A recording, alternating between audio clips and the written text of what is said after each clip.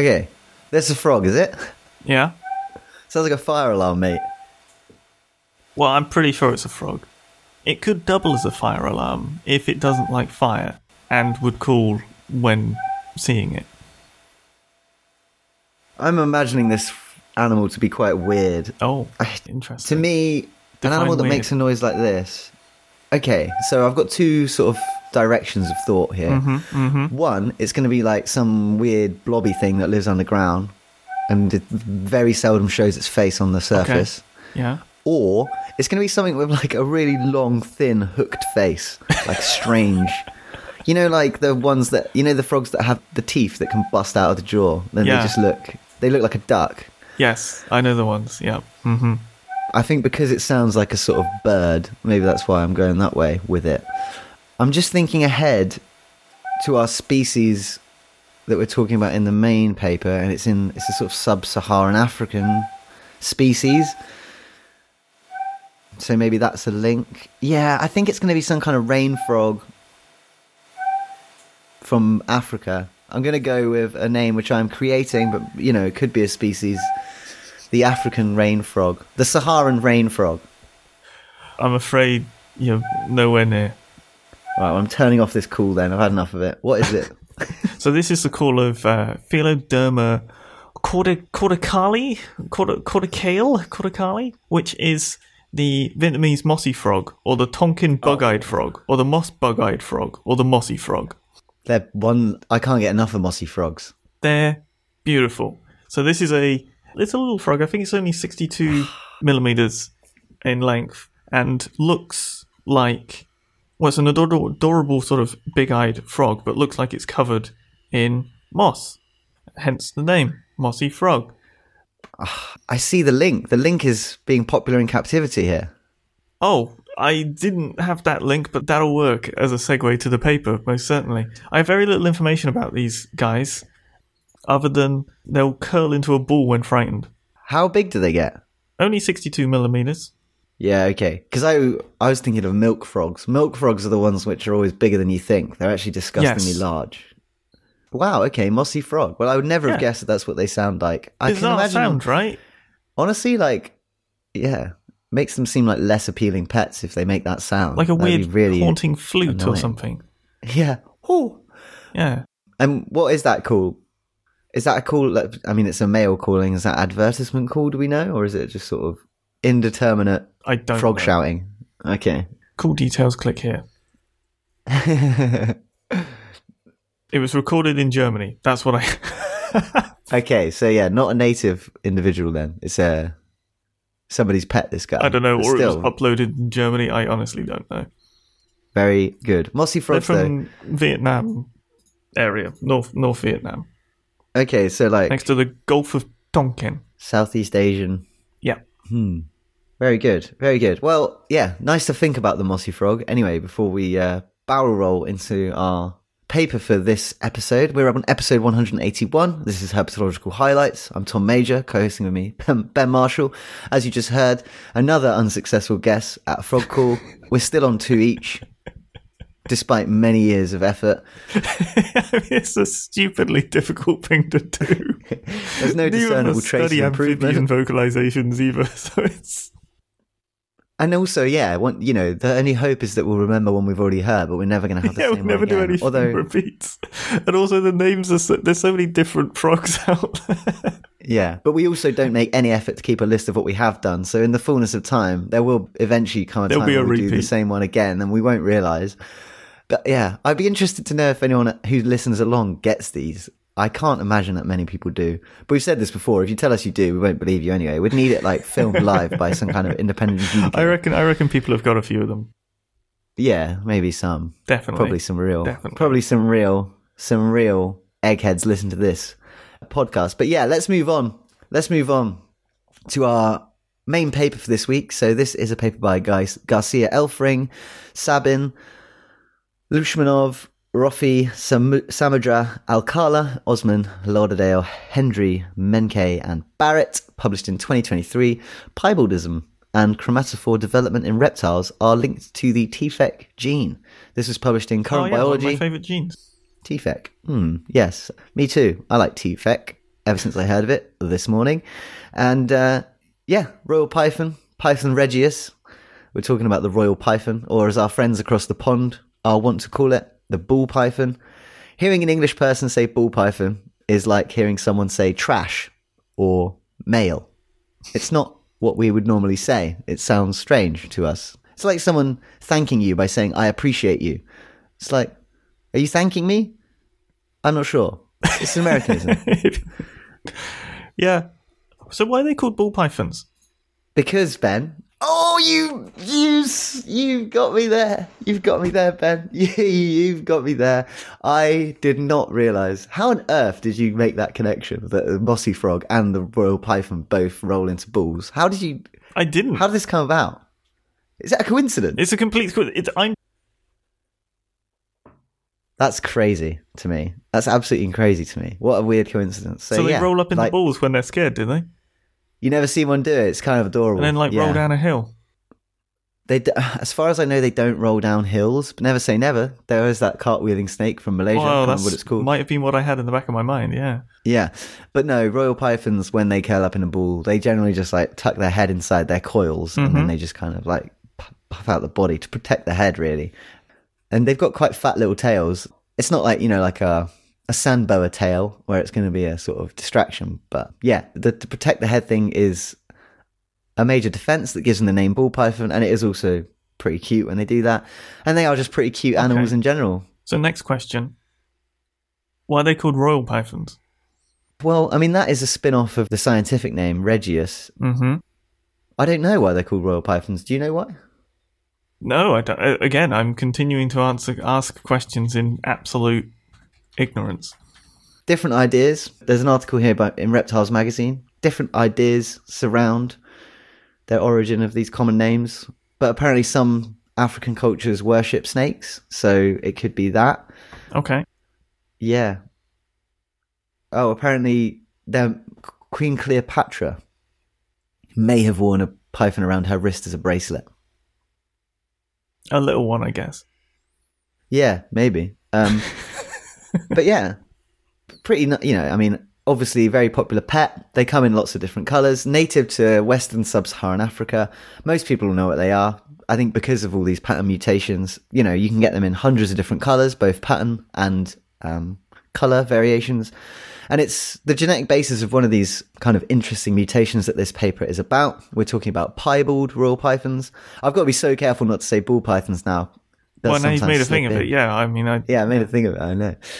So royal pythons, piebald, I mean, like, if you've seen one of these snakes, you'll know they are, like, insanely cool looking. They're really striking. It's a kind of mostly normal coloration, but then with patches of white, like pure, brilliant white on the body. And, yeah, it makes for a very, very, very interesting looking creature. The white patches are quite variable. You can have, like, low white or high white. And in humans... like, patches of white occur on a lot of animals. In humans, it's known as leukoderma or vitiligo. Vitiligo is slightly different because piebaldism is like presumably a genetic mutation, as it's sort of heritable, really clearly heritable, and you're born with it. Whereas vitiligo, which humans can get, is an autoimmune disease where antibodies attack and destroy pigment-containing cells called melanocytes, and that leads to patches of no pigment on the skin, which sort of just look really white. But yeah, so for this paper, they were investigating royal pythons, and this was a team of researchers led by McGill University. And they used various methods like some whole genome sequencing, some gene editing, some electron microscopy, and they're studying the color variations and patterns in the skin of captive bred piebald royal pythons. And should we just talk about, I don't think we need to go too far into the methods. We can talk about the gene editing. Please, let's avoid the methods at all costs because, quite frankly, I don't understand very much of it. No, I mean, I've been doing a bit of genetic stuff, and even though it's fresh in my mind, this stuff's still confusing. Yeah. But, and I think it's suffice to say that they pinpointed a specific gene, known as TFEC, that not only influences reptile pigmentation in general, but also apparently plays a key role in colour variations seen in vertebrates. And, the influence on royal pythons is characterised by these distinctive white blotches. Essentially, they looked at a bunch of snakes that had piebaldism and didn't, and identified this difference in the gene. And they're like, okay, there's a correlation here between this coloration and this gene variant, this mutation. Yep. that suggests that maybe the piebald gene is caused by this mutation. How can we take that one step further? All right, let's take that gene mutation and we'll use CRISPR to put it in a different creature. And they chose an anole. They picked the anole too because it's the only reptile that CRISPR's been used effectively on. So it wasn't just like, we've got some anoles lying around. It was a a purposeful practicality choice. Because you don't want to do something mammalian because you're trying to look at these reptile genes that may be different from mammalian genes for basically expressing the same trait or colour morph. Yeah. So brown anole was the model system they picked. Yeah, to CRISPR this piebald like colour mutation gene into, which is nuts. Into a new animal. It's absolutely insane. It feels super like sci-fi. And yeah, the brown anole Anolis sagrei. Yeah, they plonked it in there, and it had an effect on the lizard. It didn't modify the lizard in exactly the same way. So the genetically modified. It did make a difference. So in royal pythons, this modification to the T-FEC gene, this nonsense mutation, creates patches of white. In the brown anole, it's slightly different. It does lead to modification of the cells responsible for producing colour. In the brown anole, it ends in hypopigmentation, so that's reduced pigmentation. So they don't have white patches, but they just have generally less brown pigmentation on the body, so they kind of look a bit sort of pale, ghostly. The other interesting effect, because that is an impact on the melanophores, which are the kind of dark pigments containing cells. It also affects iridophores, which are a kind of, they don't produce color, but they produce kind of, it makes things reflective, right? So it's like iridescenciness, right? Yeah, it's iridescency, it's reflective. And if you remove it, it can make things appear darker because they're not as reflective. Right. And so what they found was that in the F1 hatchlings, these iridescent iridophores, which are reflective, the lack of them makes the eyes appear dark in the royal pythons. So there's this other effect of the T-FEC gene as well. You just said F1 hatchlings. F1 hatchlings are the offspring. So they had F0 that was the CRISPR mutant lizards, and then the F1 hatchlings are the offspring of those original CRISPRed individuals, yes? Right, yeah. And I think which also shows that this has a, the genetic component which is hereditable. Yes, yeah. The iridophores thing, that was actually in the annals, not the piebald. Yes, pythons, it hasn't been right? ID'd in the pythons. That's one of the things they say in the discussion, is that they need a follow-up study to identify what's being removed or added in the white sections of the pythons, right?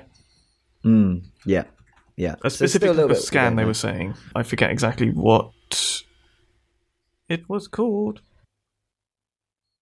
But yeah, piebald. TEM imaging is what they were saying. TEM imaging. I was just wondering if piebald pythons had dark eyes. It's not something I've ever really given any thought to.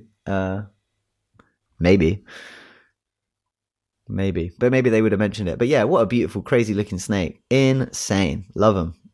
Yeah, really excited to see this paper. And, they make the point in this paper that captive reptiles, because there are all these colour mutations, you have this massive stock. There's stuff at Bangor going on to do with this as well. One of my supervisors, John Mully, has done some stuff with his students to do with corn snakes and the sun-kissed mutation, because the sun-kissed mutation has some negative consequences. Yeah, stargazingness, right?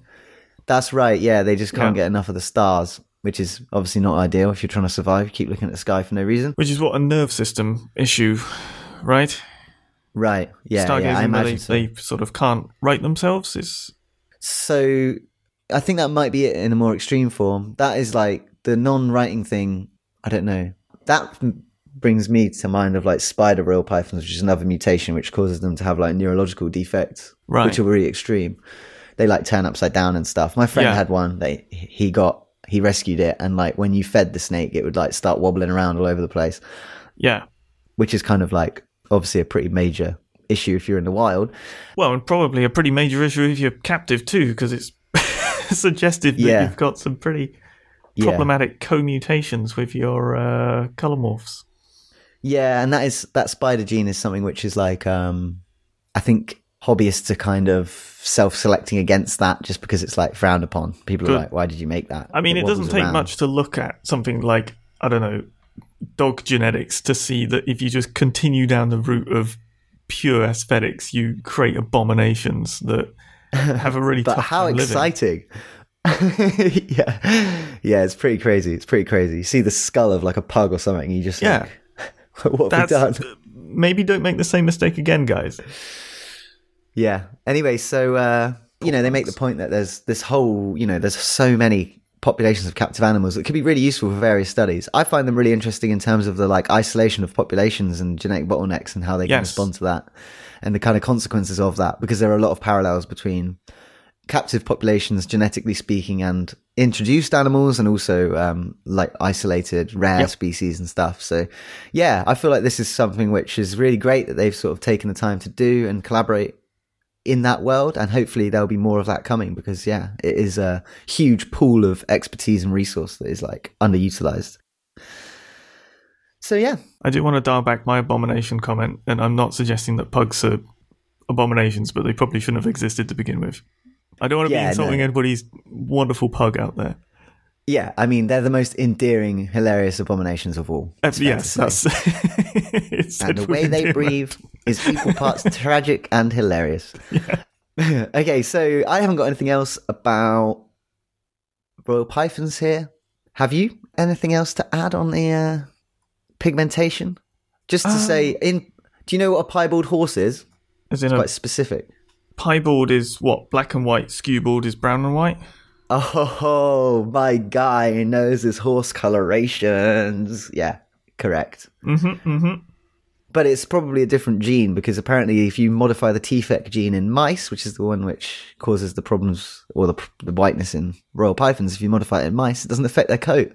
So it could be that different mutation is causing the colour in horses. Yeah, which is really intriguing, isn't it? Because that sort of suggests that there's sort of different colour determining genes in reptiles versus mammals, which I suppose makes sense when you've got mammals just having this one pigment related, I don't know what you call it. Is it a cell type? What is a chromatophore? Yeah, it's a colour producing cell. Colour producing cell, whereas reptiles have multiple going on. So I suppose it does make sense that different genes are going to be involved. But yeah, I feel like I'm so used for examples to be like, oh look, it's the same gene in all of vertebrates. Isn't that cool? It's kind of intriguing to see that it's different here. Yeah, reptiles more complicated than mammals, as it turns out in this case. Seems to be in this regard, yeah. Well, that's it, I think. Really cool snakes. Great to see a paper about them. Yeah, nice to see some pictures of royal pythons with cool, crazy colours in the paper as well. Have you got any other business for this episode, Ben? I do have a little bit of any other business. I have a paper which we sort of decided wasn't enough for a full episode, but is worth mentioning. And it's by Chavan and Borka on observations of cooperative fishing, use of bait for hunting, propensity for marigold flowers, and the sentient behaviour of mugger crocodiles. Now, a while ago, we had a paper that we talked about mugger crocodiles putting sticks on their faces and backs in an attempt to lure in birds desperate for nesting material, only to grab them at the last second. Basically using sticks as sort of camouflage cross potential bait for nesting birds. This is a little bit of a further report on that. Basically, it's happening in other places with different mugger crocodiles. Same species, but different place. But a couple of observations I wanted to describe to you. One was this potential for cooperative fishing, where 3 or 4 mugger crocodiles will swim in circles, almost like...